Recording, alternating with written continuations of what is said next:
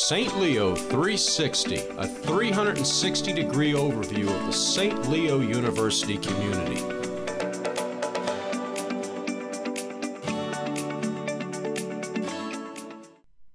Hi there, and thanks for tuning into another episode of the St. Leo 360 podcast.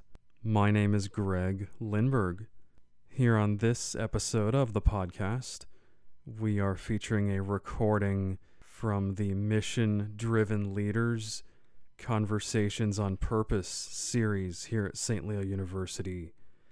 And this particular recording is from the first installment of this series, which was an event held back in February. This event features Cerelyn Davis, who is the chief of the Memphis Police Department, as well as a 1998 alumna of St. Leo University.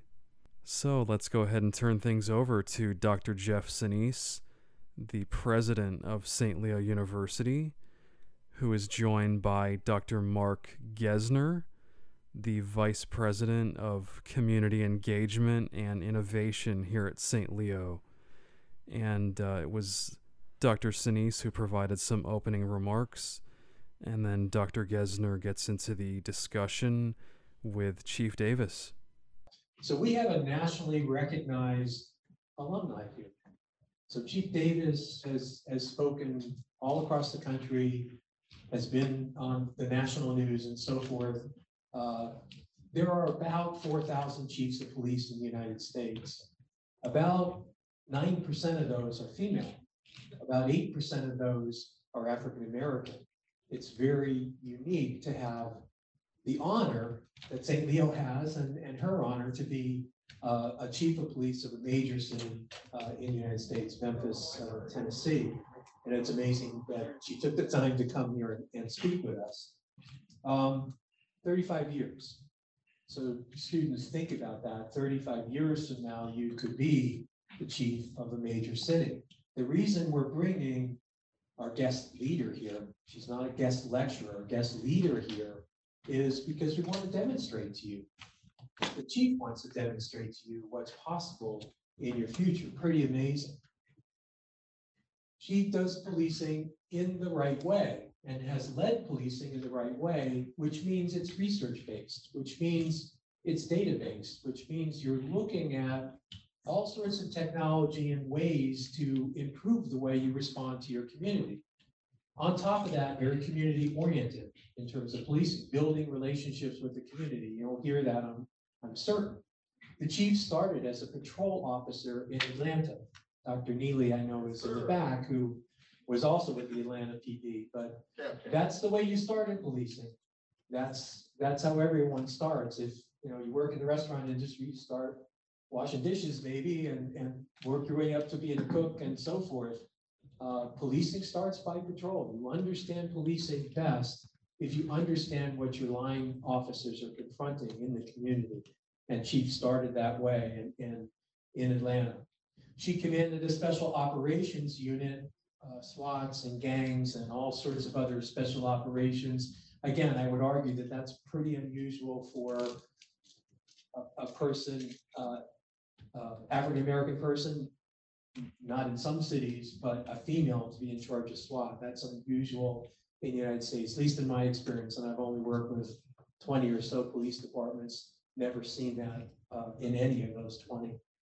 She led the use of using video and creating a network of cameras within the city where this sort of, they call it sometimes passive policing, where you can see what's going on in the city without having patrol there and take advantage of what exists in the city.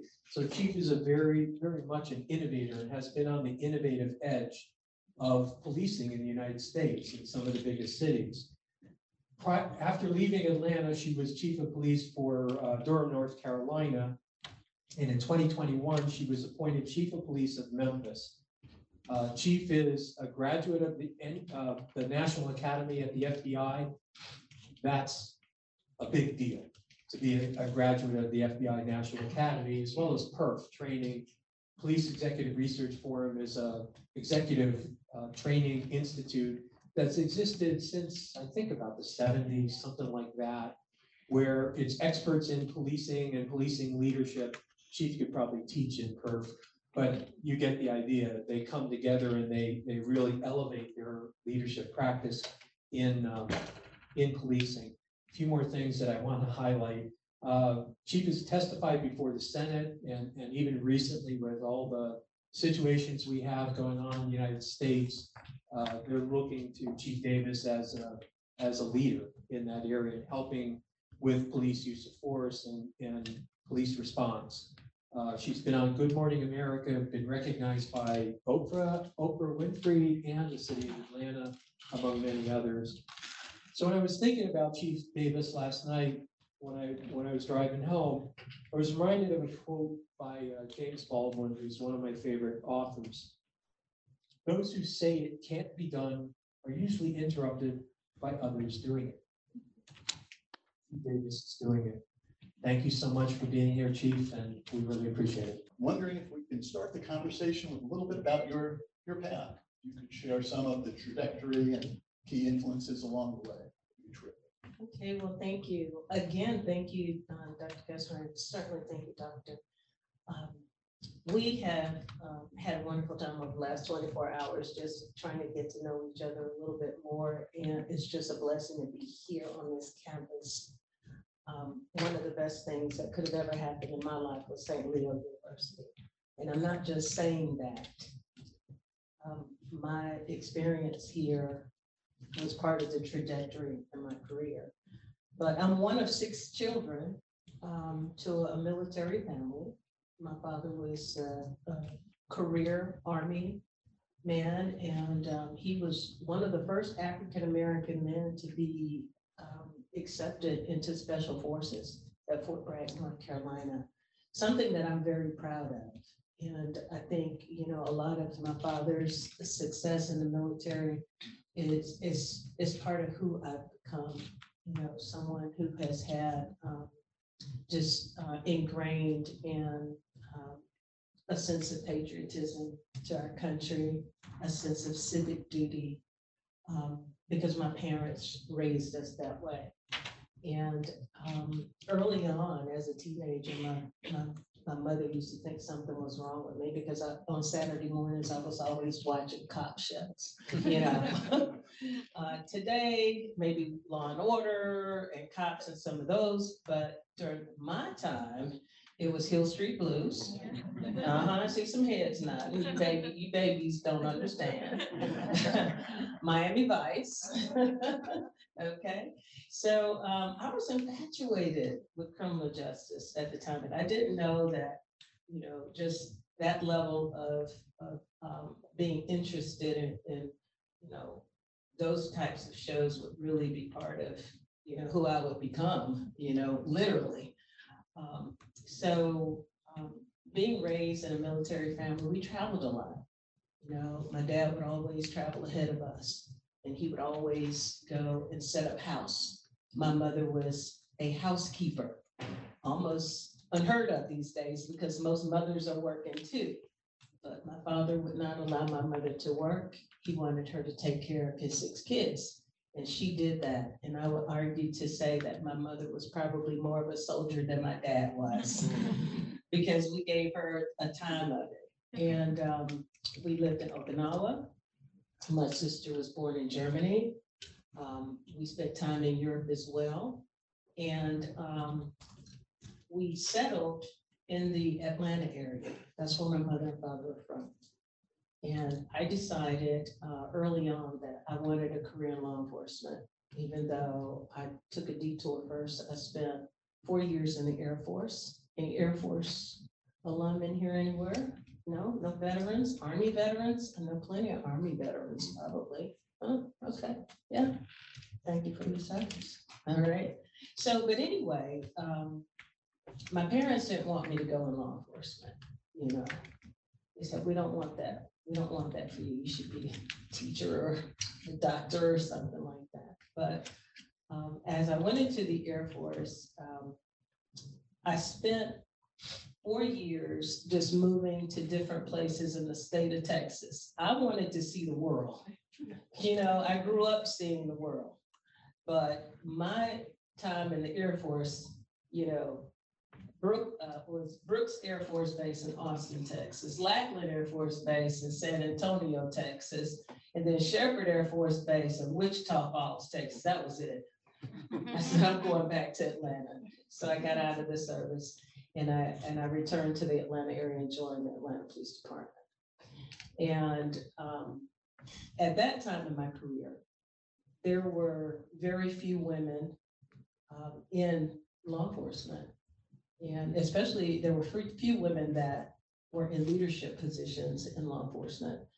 And there was a push by not just our city, but around the country to hire more women in law enforcement. There were grant funds for recruiting women. So my class, my recruit class, there were 11 women in my class, which was really unusual because that was really a male-dominated sort of, you know, career. So there were 11 women in our class, and out of a total of 37, out of those 11 women, I was the only one to graduate. There were some good women in that class, but we were ready for law enforcement, but law enforcement wasn't ready for us, okay? And we made the numbers. We hired X amount of women, but the real story was how many of those women actually made it through processes and actually became police officers. And so I think my experiences early on made me really realize how important it was, especially as I became a supervisor, to make sure that I was in a position to ensure equity amongst not just women in the career, but anybody who wanted to excel, create an environment that really fostered, you know, moving up and having equal opportunities, whether it was special assignments or whether it was leadership positions as well. And so much of my earlier career, I did everything the guys did. I was on the streets, you know, as I said, I worked SWAT, I worked mounted patrol, I worked in so many different environments that helped to develop me as a leader today. I had mentors that told me, never turn down an opportunity, because when the door swings open, it may not swing open again. Be ready to walk through it. Never turn down an opportunity. And I remember one of my professors at St. Leo said, learn something about everything. That stuck with me throughout my entire career. He said, I didn't understand it at the time, but he said, learn something about everything. And so it's been 35 years. I left Atlanta after 30 years. I left there as a deputy chief. And at the time, I wasn't sure why I was taking on another assignment outside of my comfort zone. But that's another thing about leadership. For me, it's about taking chances and taking risks and not being afraid to be by yourself. One thing that I tell my staff and my officers on a regular basis, that eagles fly alone. You don't remember anything else. Eagles fly alone. You never see eagle flying around with another eagle, do you? You see chickens hanging out together.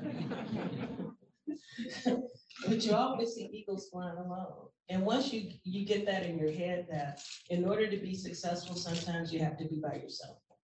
So I don't want to take up too much time, but just wanted to give you an opportunity to know a little bit about who I am. My father, who, like I said, was a career military person and was an advocate for making sure that we educated ourselves and continued to excel.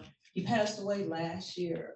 And, you know, after you know, raising us and still being a part of our lives for so many years, it's these types of opportunities that he instilled in us too, that it's not always about you. It's about what you can do for other people. And if you keep that in the forefront of your mind, that it's not about you and it's about supporting and helping other people, then you don't have, there's no way that you can't succeed. There's no way that you can't succeed. But sometimes we're always conscious about ourselves. And it takes time to really change who you are when it comes to being focused on what you could deposit in someone else's life too. Thank you for the introduction and giving us a sense of the path. One of the things you told me about, a couple of influences, or many influences, but one of your professors at St. Leo, Yeah. and also, I'm not sure if it was a chief or someone in the department, when you had some books along with you Yes. on the ride. Could you Yes. talk about that a little bit? So one of my influences was a professor at St. Leo, Art King. And some of you may be familiar with the name Art King. He was in the Atlanta campus. But, you know, not just art, you know, as a professor, but also one of my previous chiefs. She was the first African-American female chief in a major city in the country. And for me and many of my colleagues, it was like she was a rock star. You know, anytime she was around, you know, she was on the cover of magazines and, you know, being a first, especially, you know, during that time, it just made all of us realize that anything could happen, anything was possible. And one thing about her name was Beverly Harvard. And she went on to work in DC and, you know, several other assignments. But when she was retiring, I was really sad that she was leaving because she always took time to speak to me and encourage me. And I noticed that she spent more time with me than she did with some of my other colleagues that were, you know, in higher ranks than I was. And she would always send me to various special assignments to go and represent her and receive awards on her behalf and whatnot. And I didn't understand it at the time, but she was getting me ready. She was putting me in environments that would help me to be ready for what was ahead.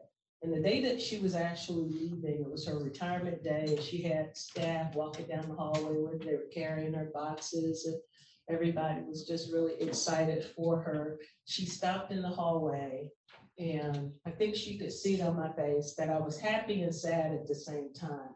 And she held my hands and she said to me, in a way that I'll never forget, she said, "CJ, you have what it takes." She said, "CJ, you have what it takes." And the power of words, you know, when she said that, I knew exactly what she meant. At that time, I was a lieutenant. But she was basically telling me that I could do what she had done, that I could achieve the exact same thing that she could. And here I am today. I'm a chief of police twice now. And a lot of who I am is because of those people that planted seeds in me to make me believe in myself and saw in me what I didn't see in myself at the time. So. One of the things that is a thread through our mission-driven leader series is the mission and the values that that's based on. So when you think about your actions today as chief, how do they relate to your values? How would you make the connection? Well, I don't separate the two. You know, I go to work every day and my staff hear me say it all the time. The uniform is what I do, it's not who I am. And I mean that. Because we all have titles, and sometimes we get titles get in the way of allowing us to be human sometimes. And my values are embedded in who I've been all my life because of the upbringing that I had. My parents, you know, we were in church on Sunday mornings. You know, we were giving back to the community and serving in so many different ways, and it became who we were as adults. And so now as a chief, I use the position that I'm in to help influence the work that I have to do in the community. And it helps to influence the the values and the philosophy of our department, that if we get the community engagement piece right, then some of the crime issues will fix themselves. Sometimes we invest more on the tail end in responding and reacting as opposed to dealing with systemic problems in our communities. And so in the position that I'm in the city of Memphis, there's a great need for additional work in our community. And a lot of it can't be done by police. A lot of it has to be done in a proactive way where the influence of our officers and the work that they do with young people and building relationships with community members is more important than the response to calls and make an arrest. And I tell folks all the time, we cannot arrest our way out of this nation's problems. If we could, we've been, in my career, it's been 35 years of arresting, and we still have problems. But until we focus on some of those root causes in our community, it can't be just the police focusing on that. It has to be other entities, other government entities, other civic organizations to really just mobilize and come together to help impact change. And some of the changes, especially for our young people, because a lot of our young people, they are environments that it's not their fault. You heard the saying that there aren't bad kids, sometimes they're bad parents, and it's not necessarily they're bad parents. It is people who are products of their environment and products of unfortunate circumstances and situations. And I think leading with a heart, I tell folks I shoot from the heart. You hear saying I shoot from the hip, but I shoot from the heart. And when you do that and your staff see you and you demonstrate what it looks like and you're true to what you say, it really impacts the staff too. They know what my philosophies are. They know we're going to be about being proactive and doing good work in our community. And unfortunately, sometimes, we do have to make arrests, but if we can work on the front end to prevent some of that, to me, that's the ideal situation. I have to say, from my biased lens of Vice President of Community Engagement and Innovation, your words resonate a lot, and it's building relationships. Yeah. Right? You told me a lot about being out in the community in different ways. One of the core values that we have here, sort of walking around before you see our Benedictine values, is excellence. We're focused on the value of excellence. How do you hear that? How do you incorporate that into your work? Yeah. Well, and I think I mentioned it last night at dinner. We had a great dinner, and I kept thinking about, I keep mentioning my dad. A lot of who I am is my dad. He's here in this room right now. I know he is. But when I think of excellence, I think of, growing up in an environment where my father was a training instructor at one point in time in the Army. And when he came home, he was a training instructor at home. He was the guy yelling sometimes, at the troops, and he was yelling at us too, But we took it in stride because it became, who we were as young people, and everything we did, we tried to do it in a way that made him proud. He was one that never allowed us to do anything. I don't care if it was washing the dishes or sweeping the floor. He would come behind us and say, you didn't do a good job at that. You need to, you left some stuff over here in the corner. You got wrinkles in your bed, fix your pillow, and now I'm so meticulous, I'm him, and my staff are like, you can't pull anything over on the chief. She's gonna look at it up and down. But excellence to me is what we all should strive for. I have this saying that we're never as good as we think we are. We all think we're rock stars, but we really aren't rock stars. We always have room for improvement. We always have room to learn more, be career learners. I'm a career learner. I'm always trying to learn something about everything. as my St. Leo professor said. If it's basket weaving, you never know. And I remember when I was working at the airport in Atlanta, I was assistant commander there at the airport. And there was this class that was being offered to executives at the airport. It wasn't really a law enforcement class, but it was for some of the other individuals that aspired to be executives working in an airport environment. And it was through the American Association of Airport Executives. And everybody said what a difficult class it was. Like, oh my goodness, if you go through that class, you know, you're going to be pulling your hair out. And I decided I wanted to sign up for this class so that I can get certified in AAAE. And what did I do that for? So I go through this program, and it was a 9-week program. And going through that program, I learned everything from the amount of feet is required for a plane to take off of a runway to what those numbers meant on the different runways. And it was the most enlightening experience for me. And I became certified in AAAE. And now when I get on a plane, it's a totally different experience. Everybody else is putting in their earplugs and trying to, you know, figure out what movie they're going to watch or what they're going to play on their computer or whatever. I'm looking out the window to make sure that the pilot is acknowledging the safety zone, you know, and that those numbers that are out there, I'm saying to myself, okay, that's 360, that's the lane to the east, and that's the lane to the west, and that's the lane to the north, you know.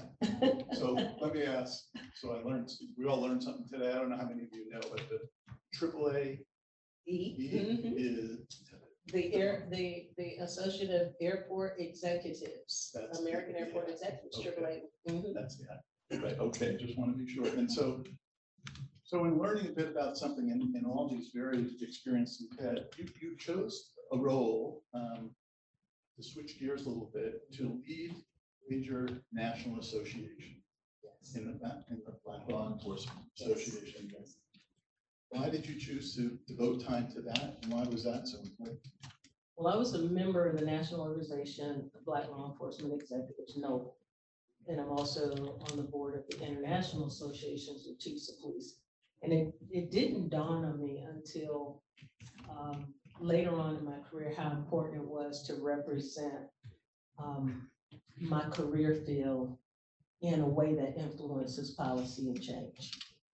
And I didn't realize how important it was for my colleagues, you know, especially my colleagues that don't look like me, you know, for me to be on the board so that they could hear a different perspective of what we should or should not be doing in this particular career field in law enforcement.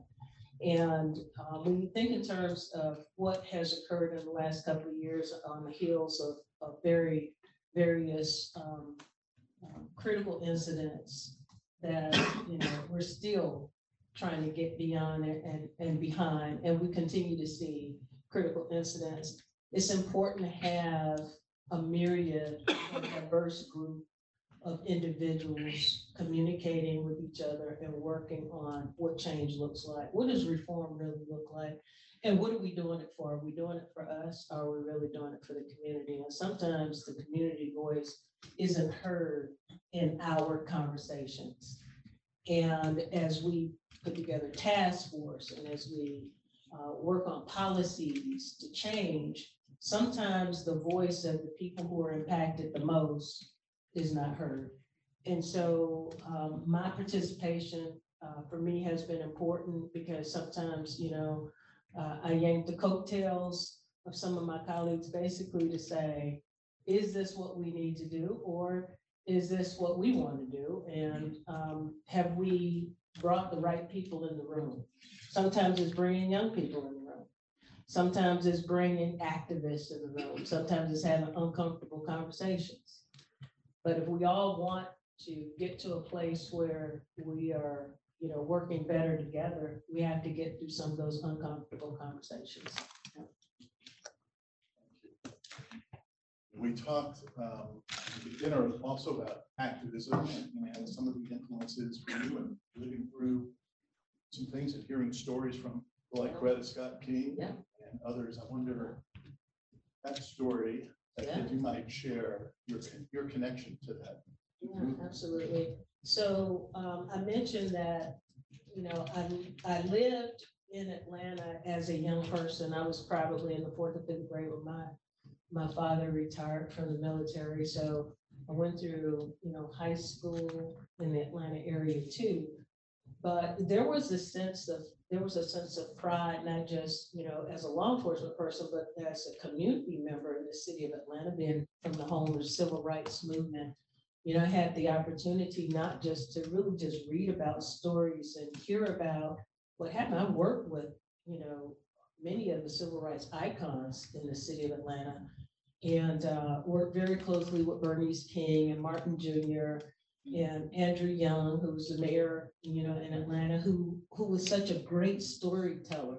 You know, he would take time, because if you think about it, during the civil rights movement, Martin Luther King had sort of his lieutenants, if you will, those individuals that a lot of us have heard their names over and over again: John Lewis, Andy Young, you know, and a lot of those individuals came out of the Atlanta area. And we used to ask Andrew Young, why was it that, you know, he was one that was very close to Martin, but he was never one that went to jail. And it was because Andy said Martin never allowed him to be in the environment of, you know, if they knew that something was going to happen where they would be in an encounter, they wouldn't allow Andy to be involved in that, because Andrew Young was the one that had the law degree. Andrew Young was the one that made sure that everybody, you know, was taken care of, and to help them get out of jail and so on. But he used to tell us all of these different stories about his experiences. And as a police officer and a law enforcement professional, you know, I was in charge of many of those activities, especially working special operations. Every year during King Weekend, we had to coordinate celebrities coming in town, clergy from all over the world, you know, delegates from Congress, you know, coming to town. And Coretta Scott King, when she passed away, that was one of my assignments. One of my assignments was to coordinate the homegoing service and the security for Coretta Scott King. And that was probably one of the most memorable experiences for me, because at that time, we had 120 delegates from Congress to fly down. We had to coordinate them coming into the city. Many of them came in, some came, you know, in private vehicles, but it was so many, we decided, let's work on bringing them in on a military hop into Dobbins Air Force Base. 120 flew into Dobbins Air Force Base. We coordinated buses to get to the church for the funeral. And once they arrived, you know, motorcycle escorts, everything that was needed for that special event. When they arrived, at that time, that was the first time I saw what was soon to be, at some point, Barack Obama. He was there along with every sitting president at that time that was, or one sitting president that was still alive. Jimmy Carter, the Bushes were there, Clinton, you name it. Everybody wanted to be a part of this funeral service. And the night before was a wake that took place at Old Ebenezer Baptist Church. Old Ebenezer Baptist Church was the church that Martin spoke in on a regular basis. His father, Daddy King, Mama King, and the entire family were members of Ebenezer Baptist Church, a very old church, but certainly a staple in that community. And so Coretta's body was laying in state on a rainy night. And I mean, it was raining so hard. We just knew people were not going to be standing out in the rain. But the line went up Auburn Avenue, which was at least a half a mile, and then up Peachtree Street. All you could see was a sea of umbrellas until 12 o'clock midnight. People were still outside. But one of the most memorable experiences during that time too was Oprah Winfrey, who had a very close relationship with Coretta Scott King, so much so that she actually bought a condominium, the top of a condominium in the Buckhead area of Atlanta. And she allowed Coretta Scott King to live in this space. They knocked down the walls of 3 different condominiums and created this home for Coretta Scott King. And Oprah told Coretta that she could live there as long as she lived. And when she passed away, that was the home that I visited to work with their children on the funeral services and the visitation and so on. And the house, the condominium was at the very top of the building. And it was like walking through history. There was a grand piano in the living room with a bust, a beautiful bust of Martin Luther King. There were pictures that had never been seen by the public before, robes that were encased in acrylic. It was like walking through an art gallery, a museum, if you will. But the night that Coretta was laying in state, Oprah pulls up in the back of the church, this old church, this gravel parking lot. And the only thing I'm thinking is she's gonna be in 4-inch heels or maybe 5. And there's no way she's gonna be able to get up this metal fire escape, in the back. So we had to help her to come in, and we stopped the lines, and she stood over Coretta's body for about 10 or 15 minutes and whispered prayers. They had a relationship that a lot of the public didn't realize that they were really that close, and that Oprah really wanted to take care of Coretta Scott King. But it was a great opportunity. And I think some of that experience of being so involved in those individuals that gave their lives, that really marched, that were true activists, became a lot of who I have become as a leader, to respect that and to understand that. I know that was a long story, but I wanted to make sure that I shared that with you. I think watching everyone, they were right along with you in that story. So I want to ask one last question. There's so much richness in your different responses, but so we've got about 80 students here going to graduate, we trust, in the next year or two. So aside from a St. Leo University degree, what do you look for in a candidate when you're hiring? I really look for young people, not just young people, anybody who's really focused on community service. Our work, a lot of people think, all the bells and whistles, the blue lights, and all of the toys, we call it, everything from, horses to motorcycles. That's part of it. But a lot of what our officers do every day is just, common types of activities where they're helping someone in an accident. They're speaking to people about how to get out of a certain type of situation. It's not all enforcement, and we really look for people who understand and who can turn it on and turn it off. And when I say that, I mean, we wear a lot of different hats. A lot of our officers are very involved in the community in their off time. They spend a lot of time with young people. They do mentoring. They have computer labs. They work as coaches on various types of, teams. And a lot of that is that proactive work that we know is important.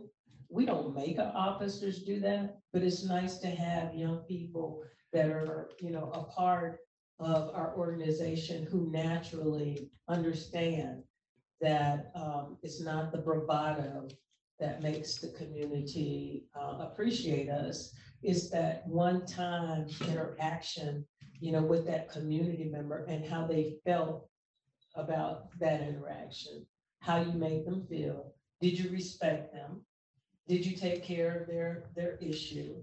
And is it one that leaves a positive impression on the department as a whole?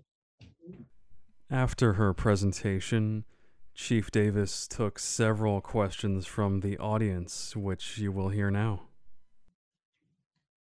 Hi, I'm Charisma. Thank you for coming.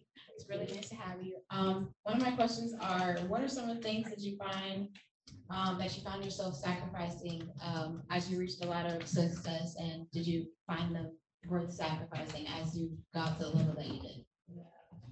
Actually, a lot of sacrifices, but not just in my world. Anything that you want to achieve, you will have to make sacrifices. And some of the sacrifices that I even talked about, last night at dinner, is that working on my master's degree, even as a law enforcement professional, I spent time, early in the morning. Sometimes, when I had a break at work, studying and writing. And if I was out on a call or it was quiet, I would have books in the car sometimes. So you have to, think in terms of what are the obstacles in front of you and how do you navigate around them? Sometimes the obstacles can be the people in your life. Sometimes people don't want to see you succeed, and it's true. So what you have to do is really think in terms of what are those obstacles and how do I navigate around them? And the sacrifices as it relates to, when I wanted to be with friends, and even sometimes when I wanted to go places with my family, not my, intimate, my sisters and brothers, everybody was doing their, we're gonna go to Florida this weekend, or you know what, I wish I could go, but unfortunately I can't. But the ends justify the means. Hard work, I can't say enough about sacrifice. So that was a really good question, Charisma. Keep sacrificing. In my recent classes, we've been talking about, reform of the department, or people argue abolishment as well. Do you feel, we also had talked to our class, and he was talking about, do you feel that the police department, that we put too much expectations on the police department, or like we expect them to take responsibility for certain things that maybe we as community leaders can handle? And do you think that affects how police interact with the communities? And I do. I think we need to find balance. I think you're absolutely right. Community members expect a lot out of public safety. They really do. In my career, I've had calls from everything from there's a squirrel in my attic to they delivered the wrong pizza. And I'm serious. Or my child isn't acting right, So there's an expectation for police to really handle things that they probably shouldn't. I wish that we didn't have to have police in schools. Unfortunately, in today's environment, schools can sometimes be a dangerous place. And I hate to say it, I'm not necessarily talking about the universities. I'm talking about, elementary schools and middle schools. And when people say abolish the police, is that really a thing that we in a day and time that we live in right now, if you have a situation that you can't handle, who are you gonna call? You're gonna pick up the telephone and call 911, and you're gonna hope that there's a nice guy that's gonna come in a uniform, they're gonna help mitigate this situation. So we have to find balance. I do believe that police are too far into some areas that they shouldn't be, but everybody expects a lot, from law enforcement. When I was a young officer, we didn't have to worry about social service. There were social service representatives and officials to handle certain types of situations. There were mental illness professionals that handle various types of crisis. There were places that you could take individuals that were experiencing a mental crisis. Today, not so much. And so now we train our officers on crisis intervention because mental illness and behavioral problems are so prevalent in our community. But yeah, we need to find balance. I don't believe in defund the police. It's already, crime has skyrocketed in many major cities. And the country can't afford for police to go and stay home for 24 hours. Just give us 24 hours off the street. It'll be a disaster. So we really have to be very realistic about the time that we live in, but we do need to find balance in how we provide public safety. How should law enforcement address the disproportionate rate of arrest among Black and brown people more than whites? So that's always a difficult question that's posed for me, but I can answer it because I'm an African-American woman that's always in the data. And unfortunately, we already talked about some of the underlying issues in Black and brown communities, the lack of, jobs sometimes, education, various types of adverse childhood experiences that disproportionately affect minority communities. And unfortunately, in my community, in the city of Memphis, in the community that I left before then, many of the violent actors, unfortunately, are our young African-American men. And sometimes, those individuals that are from communities where they haven't had an opportunity to do something different or something more positive because of the lack of the attention and resources in those communities. So I would love to see, less African-American young men and women go to prison and jail, but we have to invest in communities to change that. And I've, said I'm not going to go out and go arrest more white, men and women just so we can get balanced numbers. The problem is what it is. We have to really address the underlying problems in our community.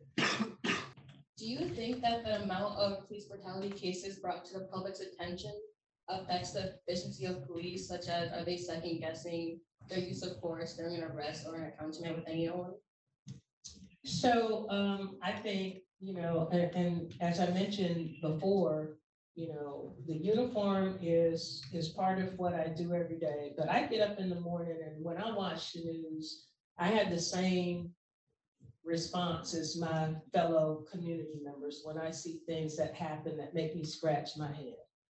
And as a leader in this career field, it's my responsibility to put checks and balances in place to manage those types of situations.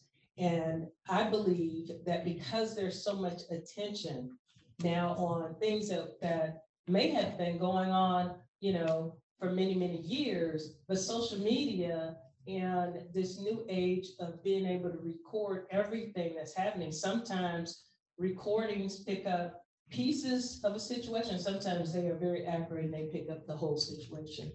Much of what we see is being addressed by leaders who feel like reform is important, de-escalation is important, and not just de-escalation for our officers, but how do we have safe encounters with the police? There's a class that I'm familiar with that my organization, Noble, is doing, and has been doing it for some time, even prior to George Floyd. It's called the Law in Your Community.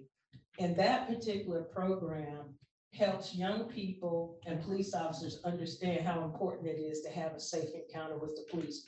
What can you do as a community member to help ensure that when you get pulled over, that that's a safe encounter? And what can that officer do? His attitude, the amount of courtesy and respect that he provides to that community member, what can he do to ensure that that situation doesn't escalate to be something that it doesn't have to be? But we also have checks and balances in my department. Every department, there are 18,000 police departments. Now, every department doesn't have checks and balances like they should. But now that we have more involvement from our legislators and, and federal entities, national standards are going to ensure that there are checks and balances so that if there are officers that exhibit certain types of behavior and have patterns of it, we can address that. So we keep data to see, okay, if you got a courtesy complaint 3 times in 1 month, 9 times out of 10, you're probably being discourteous. What do you think? So having checks and balances in place is important, but we've got a lot of work to do to impact change around the country. But thank you for your very thoughtful question. As a Black woman in a high position, what challenges did you face and how did you overcome them? You want all of them? There were many, but you know, I think you have to really have a lot of confidence in yourself too, and really know that whatever goals you set out, there are going to be obstacles along the way. I don't care if they're, you know, whether it's a colleague or being looked over for a promotion or, you know, whatever the case might be, there are always going to be obstacles along the way. And you just have to know that there's nothing that can keep you from meeting your goals and your objectives and achieving greatness if you stay focused and sacrifice, as the young lady here said.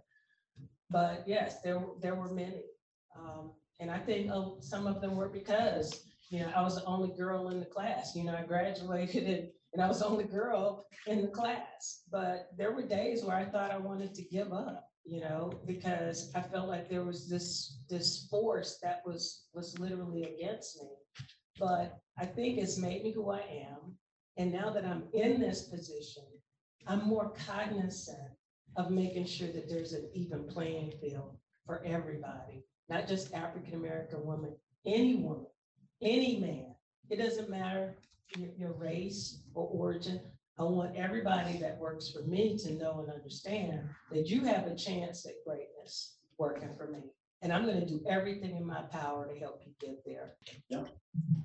Thank you so much for being here. I just keep thinking about our own mission here to boldly confront the challenges of the world through service to others. And I think of your position as those challenges being so urgent.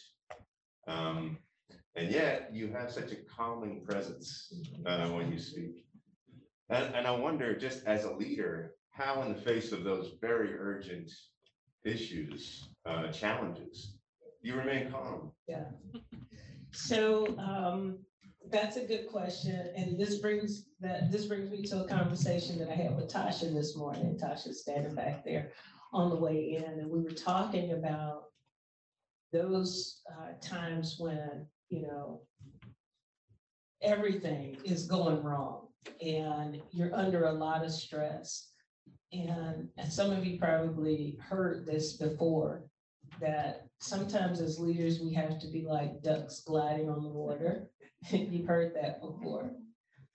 Our feet under the water are doing like this, but on the top, we continue to glide. And I think that's important because there's so many people paying attention and watching.